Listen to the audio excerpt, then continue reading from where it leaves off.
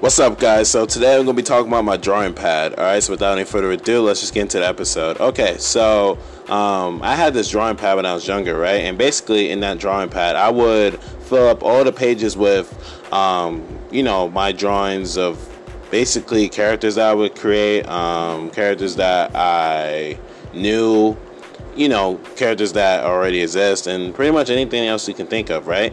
So, drawing pads were pretty useful, especially, when you want to save paper, because I know,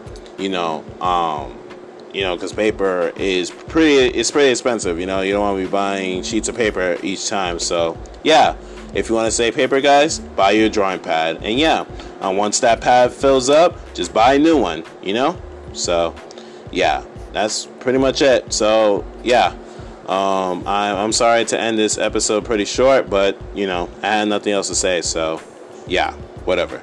Anyways, so I'm gonna talk to you guys in the next one, the next episode. So yeah, if you guys enjoy listening to me, then follow my podcast. All right, after you follow my podcast, check out the other episodes that I have in this podcast as well, so that way you can get those episodes to listen as well. All right, how can you say it's trash if you haven't listened to it, right? Make it make sense. All right, and